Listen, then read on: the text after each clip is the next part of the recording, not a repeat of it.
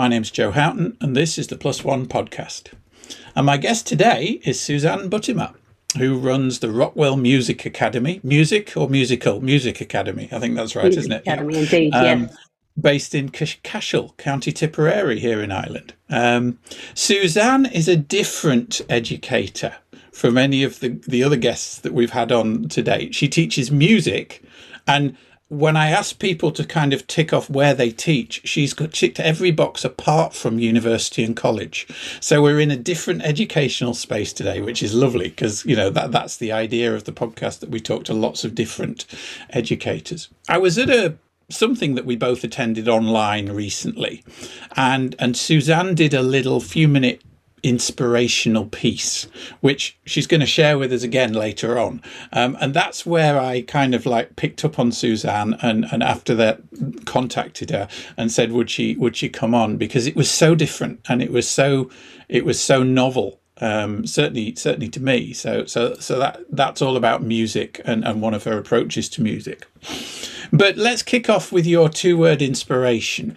So you describe yourself as passionate and approachable. Well, I can attest to the second word there, because as soon as I contacted you, you were up for this, which is fantastic. But the first one, the passionate, that's a description word that more than one of the guests on the podcast have used. So let's start there, Suzanne. Why do you need passion in teaching? And welcome to the podcast.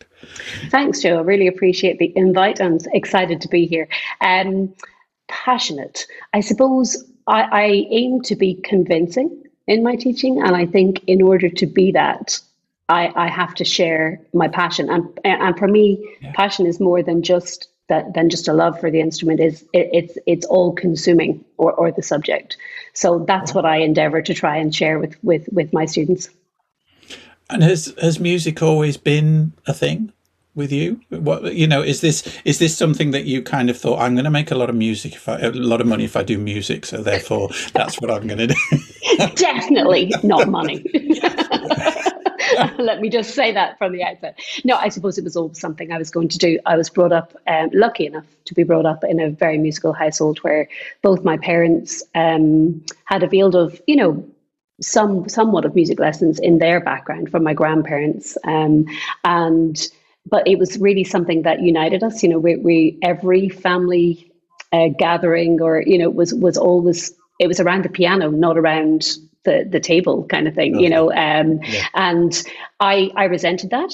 Initially, I will say, I think I cried every lesson until I was about 11, and then realized I'm not going to win this battle, am I? So I'm thankful for a mother who sat there and persisted with me. And I suppose the aha moment or whatever came when I could play something that I wanted to play, like, you know, whatever it was, pop tune at the time or something. And I was smitten. And I suppose also then very grateful for different opportunities that arose in the schools that I attended and then the universities that I attended, and have shaped my career. Wow. Okay. So, I mean, looking down the LinkedIn profile, the first experience you have in your list of experiences is Warsaw.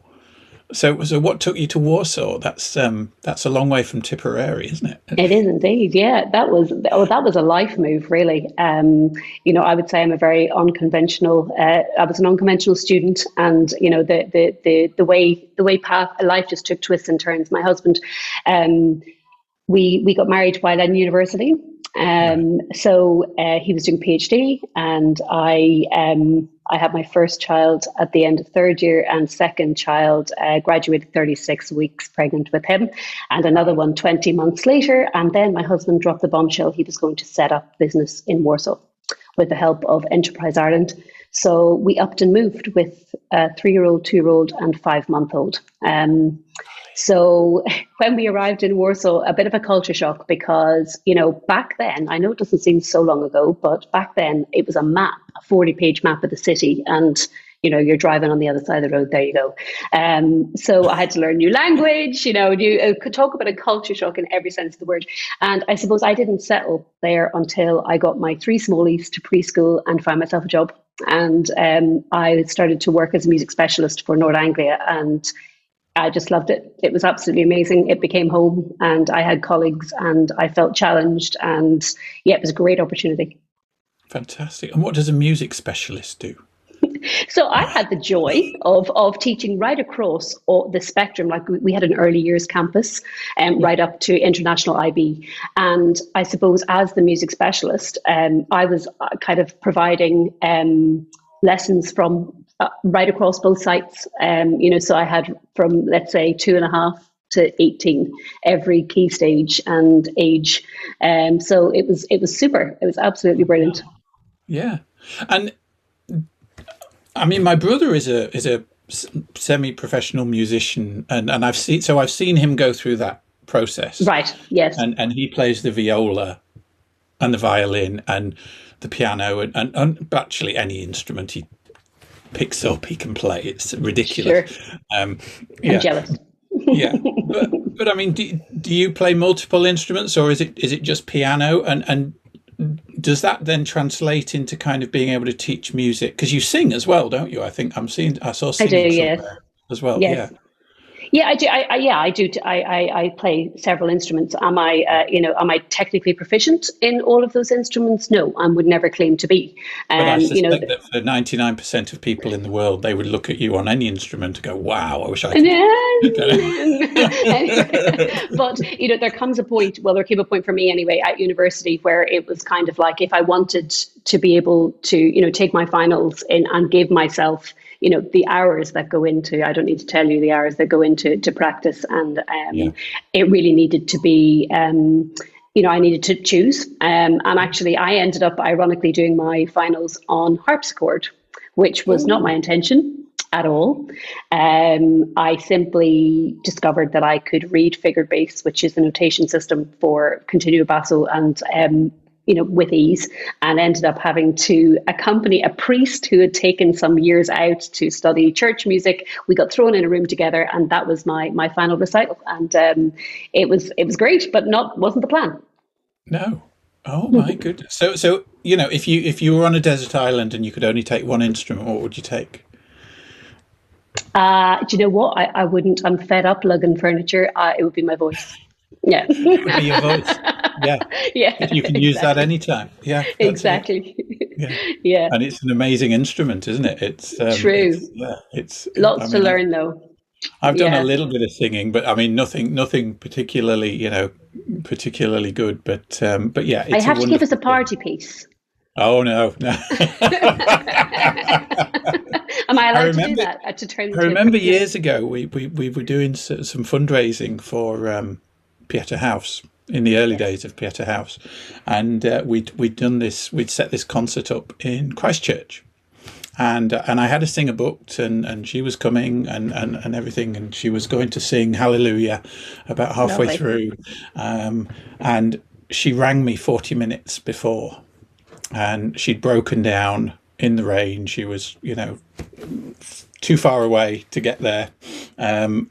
So I ended up having to do this piece on 40 minutes notice, having never practiced it with the organist. Brilliant. I love it. Yeah. The spontaneity of that. Yeah. But I mean, the performance is a wonderful thing, isn't it? And I mean, I think you come back to this later on in your +1, that you need to perform, you need to project yourself. There's something very authentic about performing, as well as kind of something, it can be a persona, can't it? But it's got to come from inside. I don't know. I agree. There's a bit of a juxtaposition there. Absolutely. And I think that, for performance, I was thinking about this as I was walking the dog this morning. Performance is really like you get a natural high from it. I'd say in your experience of singing, I know you're saying it's limited, but there is. Why are you drawn back? Why do you want to do it? It's a bit like someone that runs marathons. Not that I know anything about that, but let's face it. Scientifically, it's releasing the same endorphins, whatever. We're getting that natural high from it, and that's something I don't think people acknowledge enough. We should all be performing.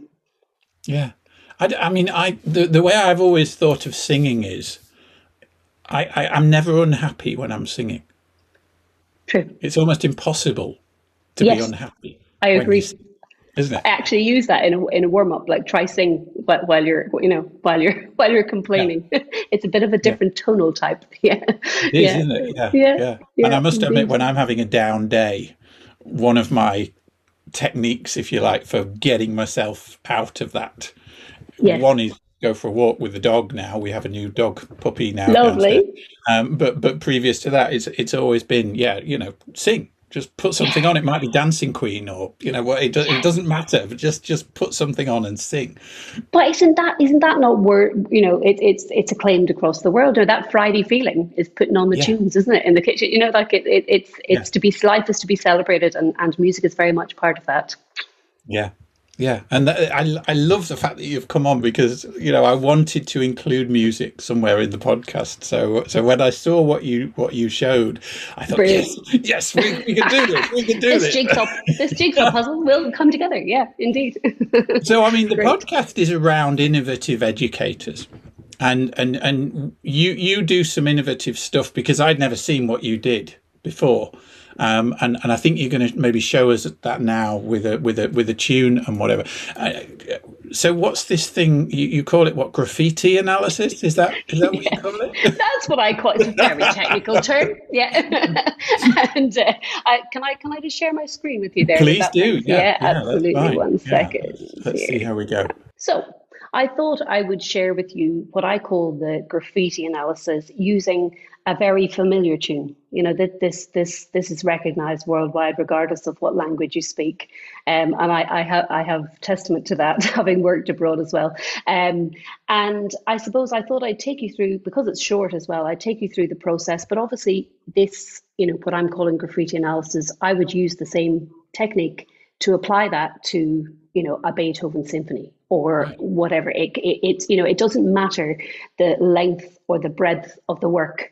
And I use the same formula because for me, I'm obviously a very visual learner, Mm. and sometimes when you see sheet music, it can be very overwhelming. You have 50 parts, and Oh, it's huge. it's just too many dots, isn't it? Yeah. Yeah, and it's like, whoa, it just looks like a barcode gone wrong. And so I think I try to make it accessible for everybody. And very often I work in community choirs and things like that, and I'll often try to explain it's not essential to read the music if I can just highlight for you what I call this graffiti, sense color coding, if you like, the Yeah. points that I want you then to be able to translate or to interpret. So I suppose ultimately the end goal is maybe about expression more Right. than just being able to read what's in front of you, because that's a technical ability, isn't it? Do you know what I mean? It's for Yes. me, it's about the interpretation and how we can express something. Because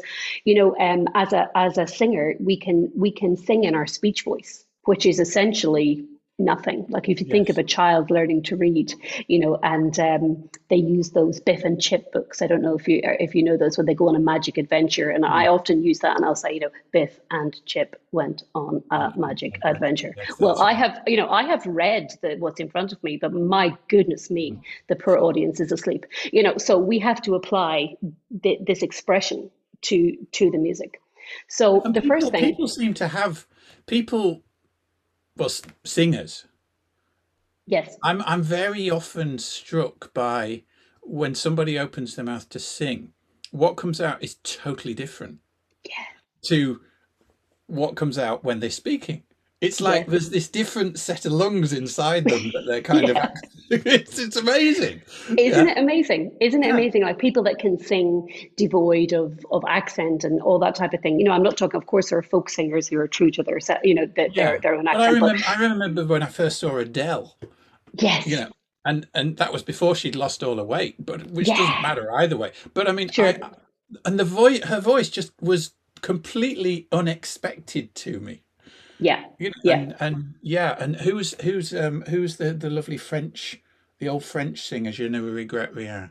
Again, what did they call her? The Sparrow. She was Yes, tiny, but she had that's that right. huge voice, kind of. A huge voice. I know, I know. Yeah, I'm shocked by it actually. Just my own students sometimes as well. They come in, they're this tiny little kind of inhibited teenager, and the next thing they yeah, open their mouth, and you're like, who are you? And what yeah. did you just do with Mary? Or whoever you are. Anyway, I'll take you through my graffiti analysis of Happy Birthday. So the first thing in the green there is the opening, which we call an anacrusis or an upbeat. Okay, so to explain that, the meter of this piece is 3/4, so it's three crotchet beats in a bar. So that was a choice that the composer made. I believe this is attributed to two American sisters, and they, I think even just in choosing that meter, 3/4, we know it as a waltz, papa, don't we? Like, so Okay. Yeah. straight away, that was a choice, because a dance, let's get our happy feet on. It's Happy Birthday. Do you know what I mean? Okay. Yeah. We can straight away get into that mood or the character that they're trying to portray. So this Happy Birthday, if you like, when the conductor would go indicate the speed, let's say, to whoever was going to play this, let's say an orchestra was playing it, they would go 1, 2, 3, 1, 2, happy, right? And you Right. see what I'm doing there with my hands. Yeah. The happy is the anacrusis, it's the upbeat, It's right? the up. Yes. Okay. Yeah, but notice what happens. So if we sing it, so 1, 2, happy birthday to, right? What I have done straight away, that anacrusis is actually an invite, isn't it? It's It inclusivity is, in isn't it? music, is what it is. Come It's go in. and sing it with me. One, Yeah. two, happy, yeah. And it's like they Yeah. want to, yeah, they're inviting, they're welcoming people to the party. So that's the very first thing to note here, that anacrusis. So moving on from the next color code, then, is we have the rhythm, which I've indicated in purple. So the rhythm, as distinct from the pulse and meter. So the pulse and the meter is what's strict, and the rhythm is what is, they're varying in length. Right. Okay, so the happy, if you notice there, it's not all like happy birthday. Yeah, it's happy birthday. So Yes. do you feel the vitality there? So Yes. that semi-quaver is kind of indicative of how we should articulate that word. It's not like happy, it's happy birthday. Yeah. And then Yes. notice on the other end of the phrase there, where I have the blob that looks like this, that's not colored in, the U, that's elongated. So it's happy birthday to you. You see the Yeah. way that it's so, in other words, they're making it about the person. Yeah, so it's Yeah. the emphasis on who is the birthday queen, who is the birthday king today. Do you know? It's like you are. Yeah. That's So I right. love this though. It's like the music is telling us what to do. It's like the Google Maps. Yeah. All of the instructions are right there in front of you. Right. So then we go on to talk about the what's indicated in yellow here, the melodic shape. So Ah. this particular piece, like, is just basically very simple, broke into four different phrases or four different lines. And if you notice, each melodic shape is growing. Yes, until we Yeah. get to the happy birthday, dear. That's the big moment, isn't That's it? the. That's the. Yeah. It's like the woohoo. So there's an octave leap there. Look at the distance between those two notes, and it's the climax of the piece. It is Yeah. like the big, this is, we're here to celebrate, guys. This is it. So you've got to lift the roof off at that point. Yeah. That again is telling us what to do. I often talk about the rainbow point in a piece. That's the Right. rainbow point. Yeah. That's the climactic moment, and that's our job then, as a singer or a performer, to really emphasize that. And of course, they're traditionally then in the blue, which I've highlighted here. So those are meant to be little ticks, which are obviously the breath marks at the end of each phrase, which is quite Ah, simple, right. isn't it? Four phrases. But if you notice, on the end of that third phrase, I've used a fermata, which is a pause essentially. So when we Right. get to the dear Joe, well, we're all going to stop, aren't we, for a moment, and go woohoo, and then we sing the grand finale, the last line all over again. So again, there's the music is it's not necessarily written there, but we can learn to interpret it through the notation and through the lyrics and through all things combined, really. But when you see something in black and white, Yeah. it's difficult. That's what I suppose, those are the skills I'm trying to teach. I'm trying to put the color code on there and say, this isn't rocket science. Everything's on the page telling you how to perform this, even something as simple as happy birthday. Yeah. So you're reading between the lines, almost literally. You know, you're teaching Literally. us how to read between the lines, but using the other side of our brain because you're tapping into Exactly. color and visual and all that Yes. stuff.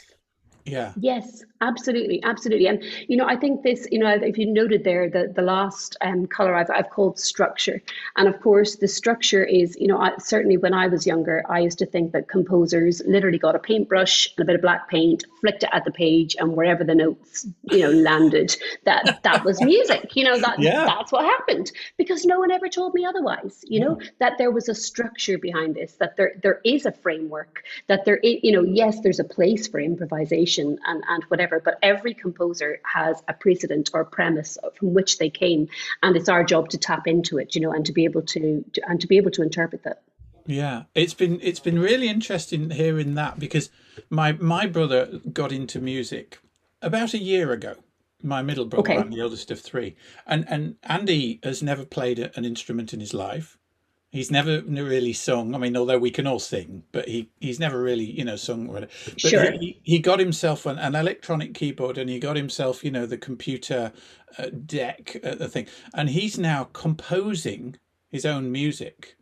But Class. he lays it down track by track, and it's Track. really interesting seeing how his early ones were just, three or four tracks, and there was a beat, and then there was a bit of a rhythm going on, and then there was maybe some flowery bits at the top or whatever. But Sure. now he's got like 20, 30 tracks going on, and it's kind of, quite complex and stuff. It's But just it's really wonderful. interesting. It's wonderful what technology has done for us as well. I'm thinking of one particular student here, similar experience. Yeah. And just recently, I had her DJ for an outdoor gig we had here, because she's just phenomenal. She's Yeah. absolutely phenomenal. It sounds like you're in Ibiza, and she's just layered, tracks upon tracks upon tracks upon tracks. But that's technology, and what it has enabled us to do. And I know there are lots of pros and cons to that. But Yeah. for creativity, it's wonderful. Wow. So let's talk about technology then, because I mean we're using technology today. I mean we're using Zoom, and we're I don't know how many miles away from each other, Yes. recording this podcast that's going out through all kinds of technology and stuff.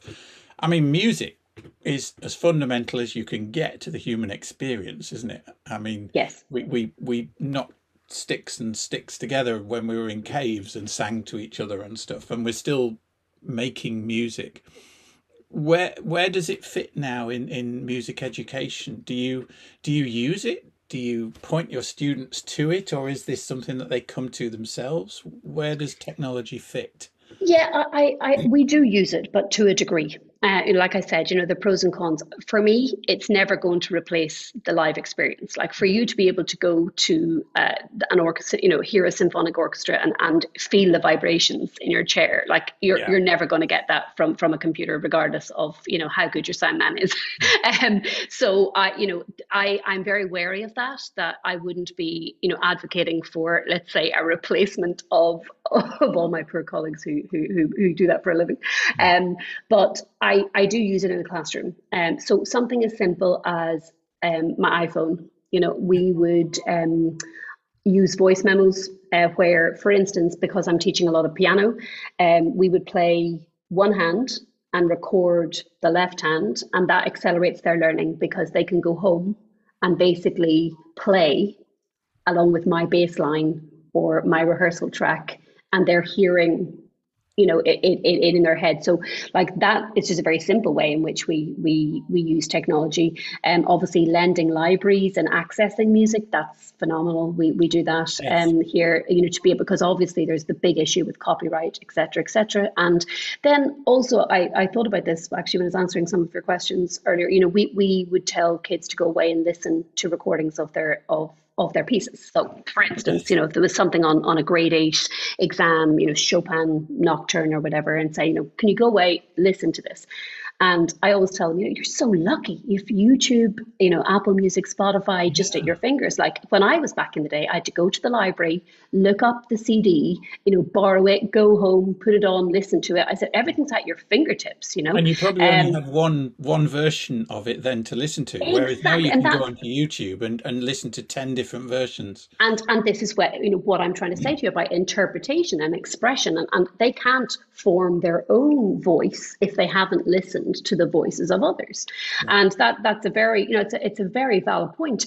But unfortunately, YouTube is not regulated or standardized as to what is a good performance or a bad No. performance. So as you can imagine, for every lovely recording out there, there are lots that you don't want to use. So I kind of it's kind of a fake news equivalent, isn't it? You're kind of like, oh, maybe avoid that one, or can you let me know which particular artist you listen to, or Yeah. whatever. So it has to be regulated somewhat. But yeah, there is a place for it in the classroom, obviously. Graffiti analysis. I love the color, and I love the way that it engages you thinking about what's actually happening behind the scenes almost, rather than Sure. just the notes on the page.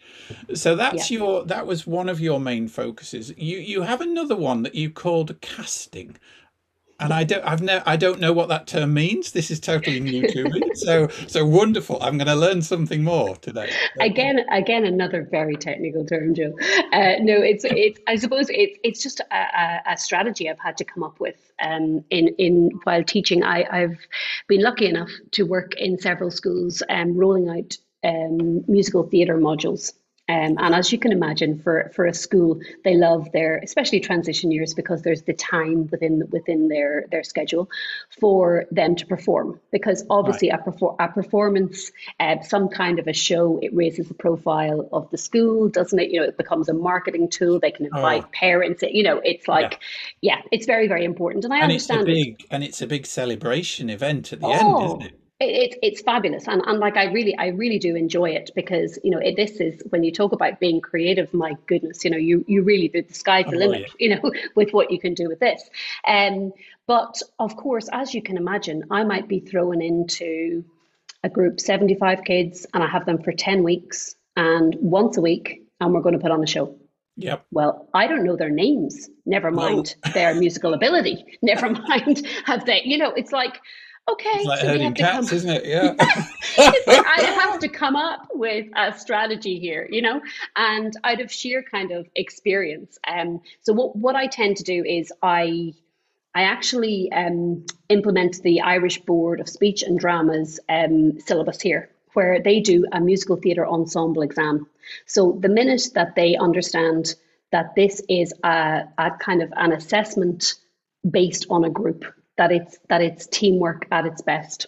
Yeah. So I obviously set very clear parameters there, that this is not just come in and sit in the corner. You must be engaged, because we're all being marked here. That helps. But then, of course, as you can imagine, I need a lead role. I need a sound man. I Yeah. need I need someone backstage. And how do I even begin to assign those roles?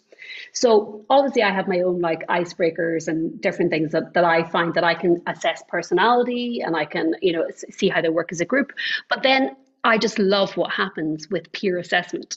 I start throwing out questions, and I'm like, so who here can draw? And think, oh, Peter, you're a great drawer. Yeah, I saw you. No, no, no, no, I don't do that. I don't do that. So all of a sudden, just by asking questions, they're casting themselves. They're going, Yes. well, so and so can draw the backdrop.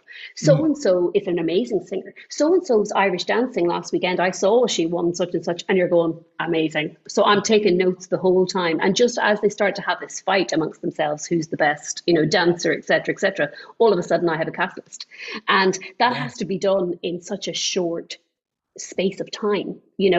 And then also it allows me to tap into their interests. So I'm okay, I've picked up that so and so was Irish dancing. So I'm going, okay, well, how can I somehow incorporate their already acquired knowledge and skill into whatever dance routine that we're going to do as part of So you're going to make that dance routine an Irish dance routine now, sure, or whatever. that you have this accumulated learning. It's simultaneous learning. It's amazing, and I've thought about it lots, and how every time I go in, I'm like, this will never happen, and of course on the 10th week it happens. The show must go on. The show must go on. Yeah, and it does, and every time it works. And I just thought that really can be applied to any classroom situation. Why are we not doing this right from the outset? So, who here can whatever, and start to assign those roles and give the student perhaps ownership of whatever that task may be. And that could be relevant in any subject, in any subject, finding where their strengths and weaknesses are. And really that's actually, student led at its best, isn't it? Absolutely.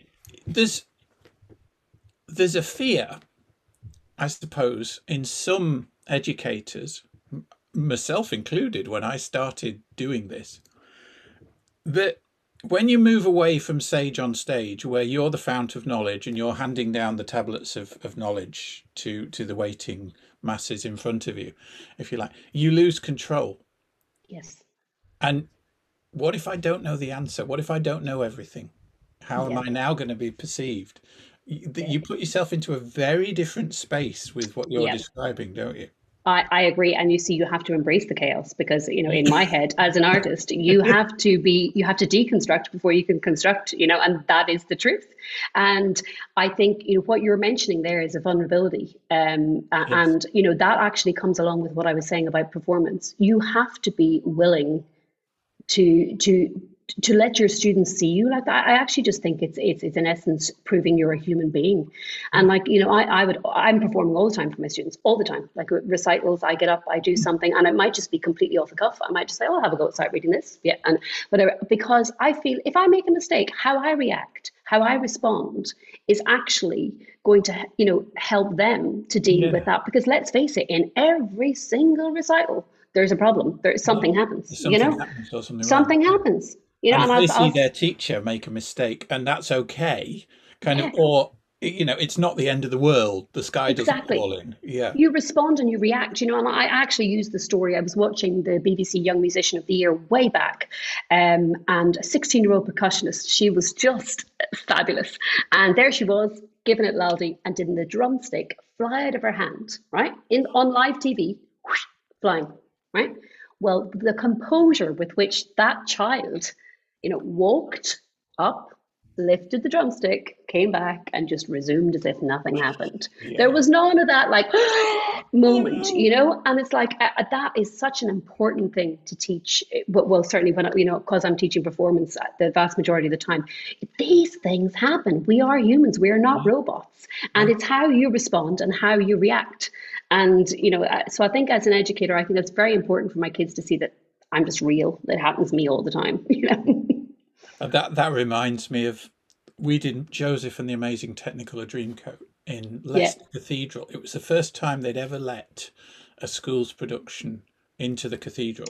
Wow. To do a musical. That's brilliant. What a venue. And it was fantastic. I was one of the brothers. I wasn't any of the lead characters. And they cast Joseph in as Elvis. Oh, brilliant. Yeah. So we had the big white, gear on, and the glitter and all the rest of it, and the swagger.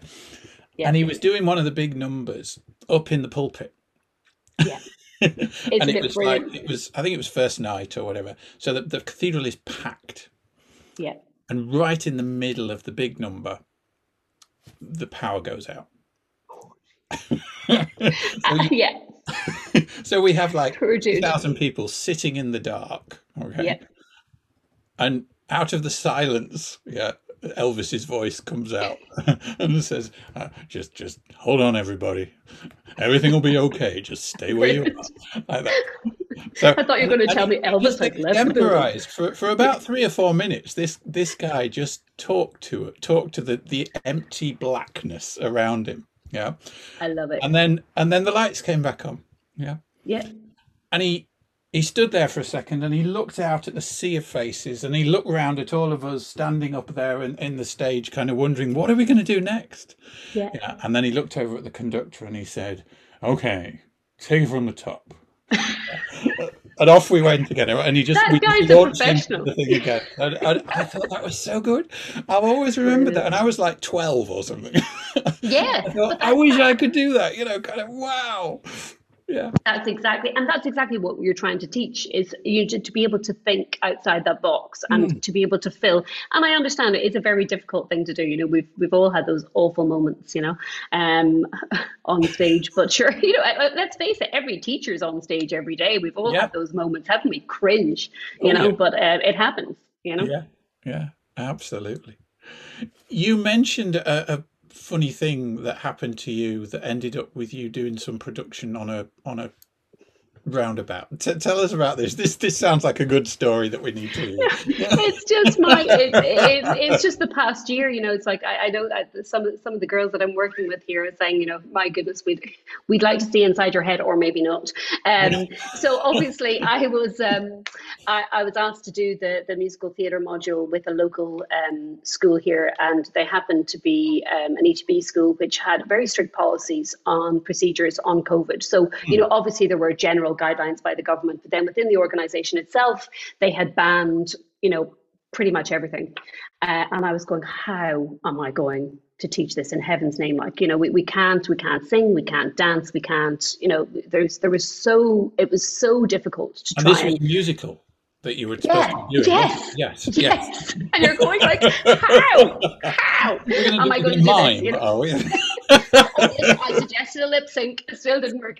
Anyway, so I was like, so we ended up from January we were online anyway because of obviously the everywhere was shut down, we were locked down, and we were delivering the module, let's say the theory online, which was challenging in itself, but actually ended up being a great lead in to what we were doing, because in essence they created costumes themselves, etc. We were able to do lots of the history of musical theatre, etc. Theory stuff. And then it was like, okay, well, do you think this is going to go ahead? Do you not think this is going to go ahead? And you can imagine the hours that I had put into coming up with a show, because there's a lot goes on behind the scenes. It's I mentioned at the beginning that this passion, it's all consuming. Believe me, it is day and night. And so I was like, well, by hook or by crook, I'm putting on that show. That is going to happen, because I wanted the kids to leave with this sense of finale. Like, what is the point in just kind of like not seeing this vision come to fruition? Yes. And I'm so busy trying to design it and show it and share every aspect with them. And I feel like a salesperson every day of the week. That's what I'm doing. I'm trying to sell them this concept. So I decided there was a big roundabout outside the school that we were going to make that our stage. So if you've seen The Greatest Showman, it's obviously based in a circus, and so it was perfect. It was like, okay, we have to make this some kind of a tent. So I have a good friend. I thought you meant a roundabout that went round in a playing, a roundabout that cars drive round. Yes, yes. And we did this. We performed this show in the middle of the day. I kid you not, tractors and everything going round, beep beep. Yeah, it was fabulous, absolutely amazing experience. And so like 8 o'clock one morning, we obviously had run this by the local guards and everything, so we had all of their blessing. Basically made a wind cheater, like a huge wind cheater, out of red dress lining that became our roundabout. So there I was with a mallet, and I'm like going around. We hung curtains off 2 trees, right? And we had them like sequined curtains, and that was, our kind of entrance and exit point. And the terrifying thing was that the wings, so as each performer would come on and off, was actually the footpath closest to the school. So they had to actually cross the road that was not closed as we were doing this. So it was, So now we had plenty of staff on hand and all the rest of it, but we filmed the exam. We had a drone in the sky, and I'm delighted to say they all got distinctions, and it was absolutely fabulous. And we had our show. Yeah. And what an experience. I mean, this is what it's about, isn't it? They'll never forget that. They'll remember that forever. No, and that's what I wanted to happen. Do you know what I mean? There's no point. I always feel really bad when things like that happen, for whatever reason. And we can talk about management all day long, but things happen in schools and they're saying, oh, that has to be cut and that has to be cut. And I feel like I've just spent 10 weeks with these guys, selling something, and then they don't get to actually experience the live performance. So it was great. It was absolutely super, and I definitely won't forget. That's amazing. That's amazing. So performance is in your DNA. I mean, you just live it, don't you? So Yep. why did you need to go to the Innovation Academy to learn about creative education? Because I mean, don't you sound to me to be one of the most creative, innovative educators I've come across. I mean, you're doing Oh, it day in, day out. It's not, you're not teaching the same thing to the same people every day, are you? It's true. I actually brought this up. I was one of the questions that when I was at the course. To be honest, the course was a gift to me from me. Right. right. I tend to I have a job that's very antisocial hours. I have a Mm. busy family life, and the timing of the course was perfect. It was the month of June where my teaching commitments had kind of slacked off, and I love, obviously love what I do, and this idea of, creativity and innovation in education specifically was just, I thought, gee, that is just me. That's just what I love. And all of a sudden I felt in the class that I was with, 36 like-minded people. It was just fabulous. But I think the difficulty for me and why I needed the course was that when you have no confines, no parameters, and even in my case at the moment, I obviously am running my own school. I do work for other organisations as well, in different capacities. But for the most part, I'm my own boss. How do you put structure on that creativity, and how do you design the curriculum that it doesn't just become out of control? Do you know I'm talking about embracing the chaos, and I'm laughing about that, but like, Yeah. realistically, I that is a big fear of mine, that it would just all become about the visionary and the dreamy, and Yeah. there's no substance to it, Mm. and I really, and I yeah, that's why I went for the course. Right. And what have you got out of it? It was great. It was a great experience. It was absolutely super. First of all, the community of practice, like that Yeah. goes without saying. That's Amazing, why. isn't it? Oh, And it's did you have fabulous. different educators from different backgrounds and in your Yeah. cohort? Yeah. It was just great, and that for that festival of education, I suppose the team that I was with the longest, let's say, there, it's so funny. You're not in a room, but all of a sudden you feel like you've gelled, and everybody's strength comes to the fore without ever kind of questioning what's your background. It just happened. It just evolved, and I love that. So, definitely, I suppose I always felt that music was different. We were the weirdos on the side, let's say, the odd ones, the black sheep, call us what you want. But I really felt that whole sense of, hey, this is applicable to us. This Yeah. this is like this like multidisciplinary. All these ideas are just fundamentally teaching and learning. That's what it That's is. it. It doesn't, and I suppose that was the biggest eye opener for me, and a biggest affirmation for me, that actually I'm not the only one in the world. That what we do can be quite a solitary existence. You're in Yes. a one-to-one, and I often use that as a selling point for parents, because I endeavour to have a lot of recitals and ensemble playing, because I don't want that to happen. I don't want them to think that music is one room with one person. It's Mm. so not. But I think as an educator, and even for my colleagues here in the school as well, it's very important to have that eye opener that I said I had. Yeah. That we fit in. I love that. And I mean, yeah, I mean, the community thing is important, Yeah. isn't it? Because I mean, as a teacher primarily at university, Yes. I mean, I taught for 10 years at university and I got to a point where I was lonely. Yeah. Yeah. Yeah. I Yeah. was going in, I was teaching my students, I was coming home. There was very little contact with other stuff. Now, that was my fault as much as Sure. anything else. Yeah. You There's get lots of into a factors. rhythm, you Yeah. get into a rut, don't you? And you go into Yeah. college, you teach your class, you go home kind of thing, and you Yeah. don't necessarily go to events that aren't in that, Sure. cycle and stuff. And I found actually COVID has made it easier to link Yes. out to quite a lot of different new communities of practice for me. Yes. And it's one of the reasons I'm doing this whole podcast thing, because I mean, I get to talk to you and I get to Which talk is, to I know it's everybody a else. super initiative. I can see why it would be so enthralling. It's like, it's Yeah, great. which Yeah. is fantastic. Okay. So the diploma was one of the steps in your personal CPD. Yes. And you also mentioned something about a methodology that I'd never heard of. Dalcroze? Dalcroze? Dalcroze. Yeah, Dalcroze? Dalcroze. Do Yeah. tell. So I've very limited knowledge of Dalcroze. Is one of those things you always hear people throwing words out and Yeah, and whatever. I've But never heard it. So great. my my understanding of it is experiencing music using your body, like it's a whole body experience. So as I say that, they teach music through movement. So and it's a lot to do with kind of your rhythmics and yeah, I think it's fascinating. Obviously, it can apply to any age and stage in life. I would have been familiar a little bit with it through early childhood development, where which obviously we know when you're trying to develop certain skills, for, motor skills, etc. With kids, we would use it, but it's obviously applicable right throughout life and a method of teaching. So it's something that I would really like to look into. And I suppose, as you've just said, COVID has made it a little bit easier for us to tap into these things. I hope that I can. Because we don't physically have to, be on location, let's say. So the course that I'm looking at doing in the UK may be possible for me to do it while here. Fantastic. Wow.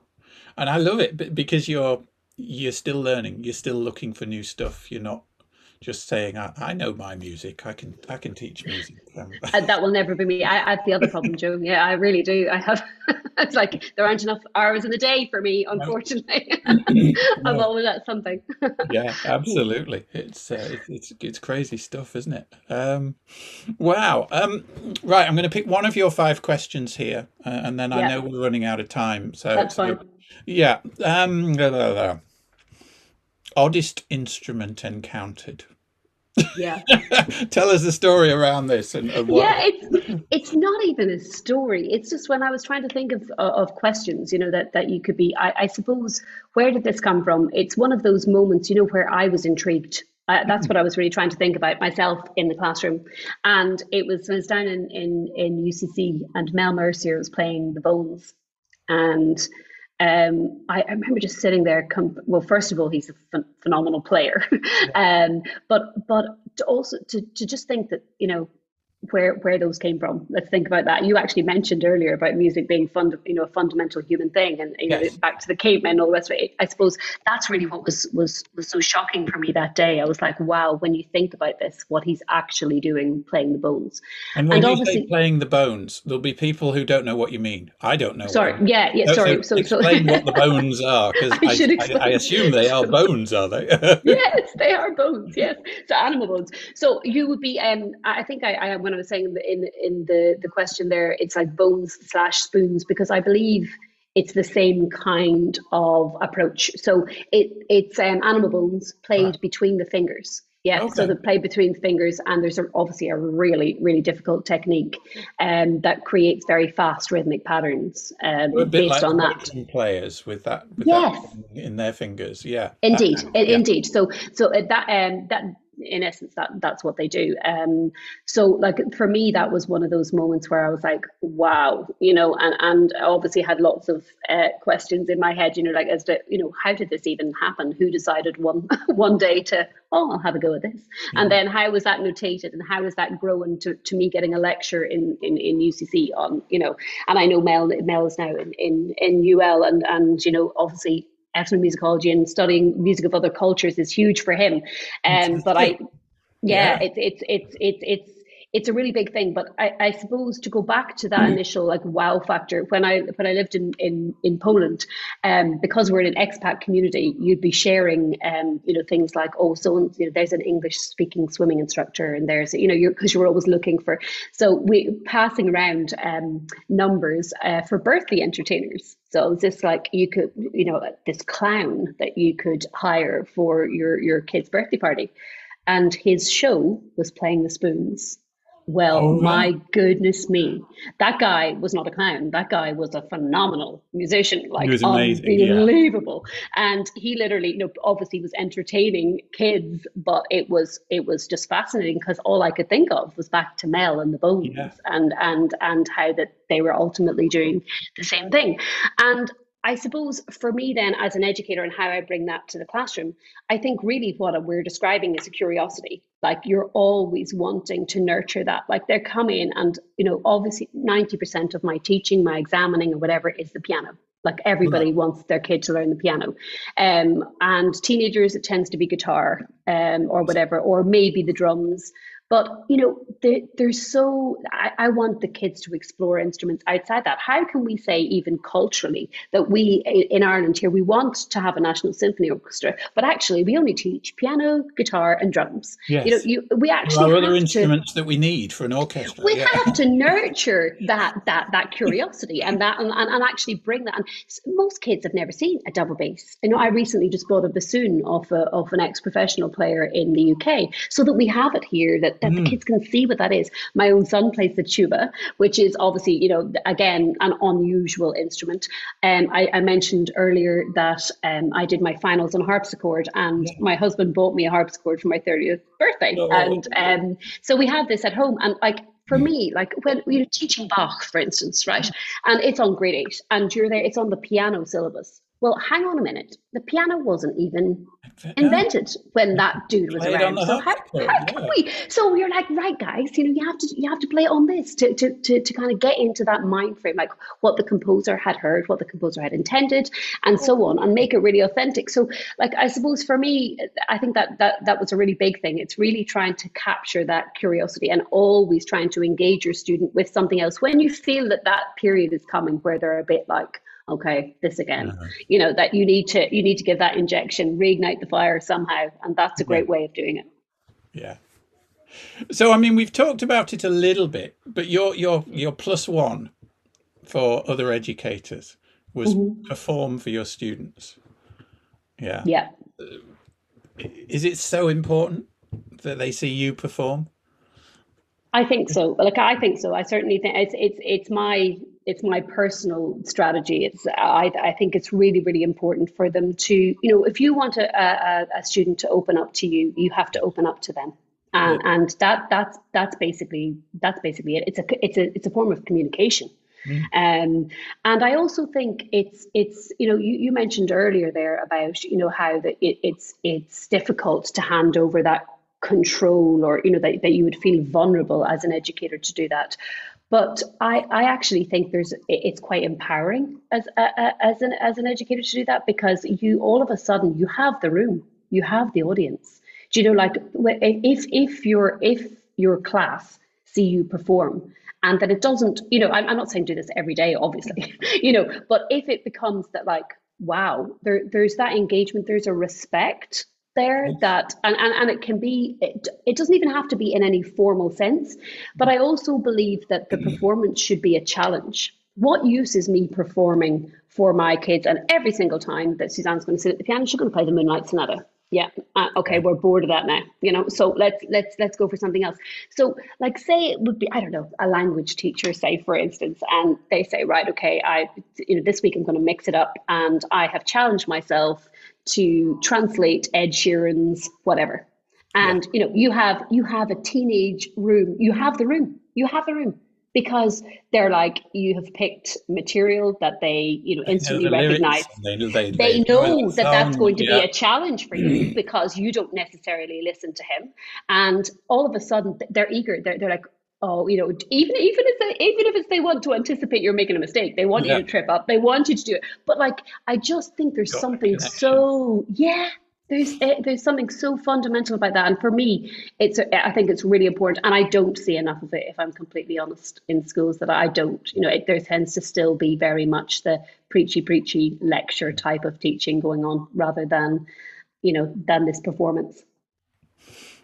It's interesting. I mean, what you just said about kind of the fear from educators leads me to perhaps what we'll kind of close on, which is the call to action that you mentioned in the kind of stuff I sent you beforehand, and you've just created a new course. Now I'm a parent and I've got a 9-year-old and a 10-year-old, and they're talking about music and wanting to Yes. learn music and stuff, and I'm thinking, yes, that would be fantastic, but I'm terrified because I Yeah, can't play the piano and I can sing, but I can't formally read music or anything like that. And this sure. seems to be something that you've picked up on and you're doing something about. So tell us about this new thing that you're doing.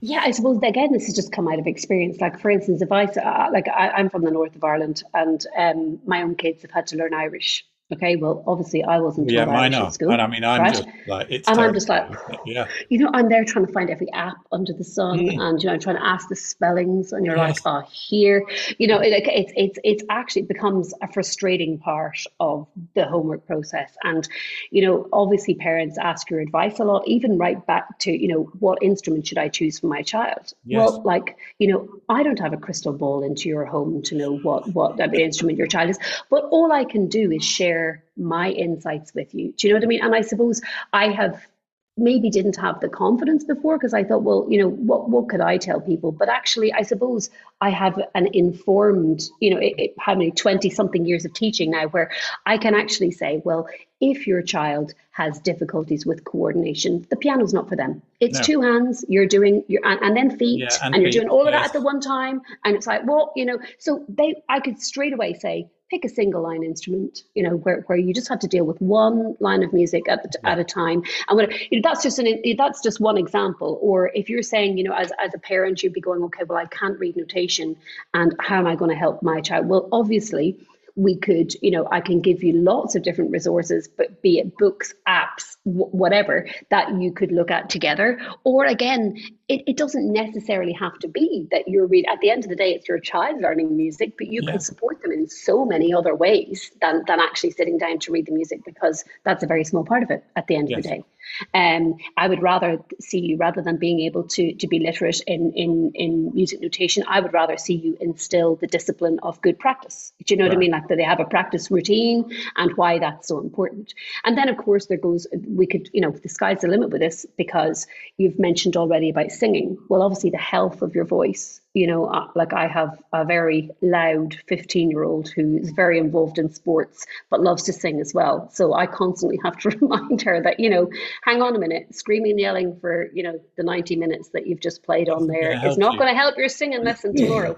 I know it's obvious, but there are ways in which you can control that and suggest, taking care of ultimately the instrument here. So, other things, practical solutions, like we discovered teaching on Zoom, the Yes. amount of violin strings and guitar strings that were broken in the space, and parents never clue how to fix it. Never Ah, clue. right. So just simple stuff like that. Yeah. Like the Show people simple how to things, string the guitar show or them how yeah. to string. If this happens, life happens, Yeah. younger baby sister, ping, well, this is what to do. So I suppose that really it's come out of different scenarios that I've encountered over my years I of love it. teaching that, I love it. Oh, well, yeah, so that's going to be up on Eventbrite and on the yeah, Rockwell Academy Music Academy site. So yes. I'll put a link in the show notes to that. Oh, brilliant. And I Thanks. should probably sign up for that as well. Oh, I'd love to see you on there, Joe. As long as you can smile and reassure me that everything's okay. That's fantastic. Right. Well, look, I know we're over time. I'm showing an hour and 8 minutes on my time, but I think I Check it was out. running a few minutes before we started. So, That's okay. look, Suzanne, that's been brilliant. I've thoroughly enjoyed hearing about music education, and just like you said, there's so many connections. You're not the odd one out. It's all the Yes. same, isn't it? Yeah, yeah, It's it the same is. It stuff. is. It Yeah. is absolutely. And again, it was an amazing experience to be involved with the Innovation Academy, and it was great to meet you. And thanks very much for the opportunity. Well, I think we shall stay in touch. But Yeah, thanks for coming great. on today. I really Do appreciate that. you being here. All the Yeah. best. Thanks Bye a bye lot. now. Bye. Bye.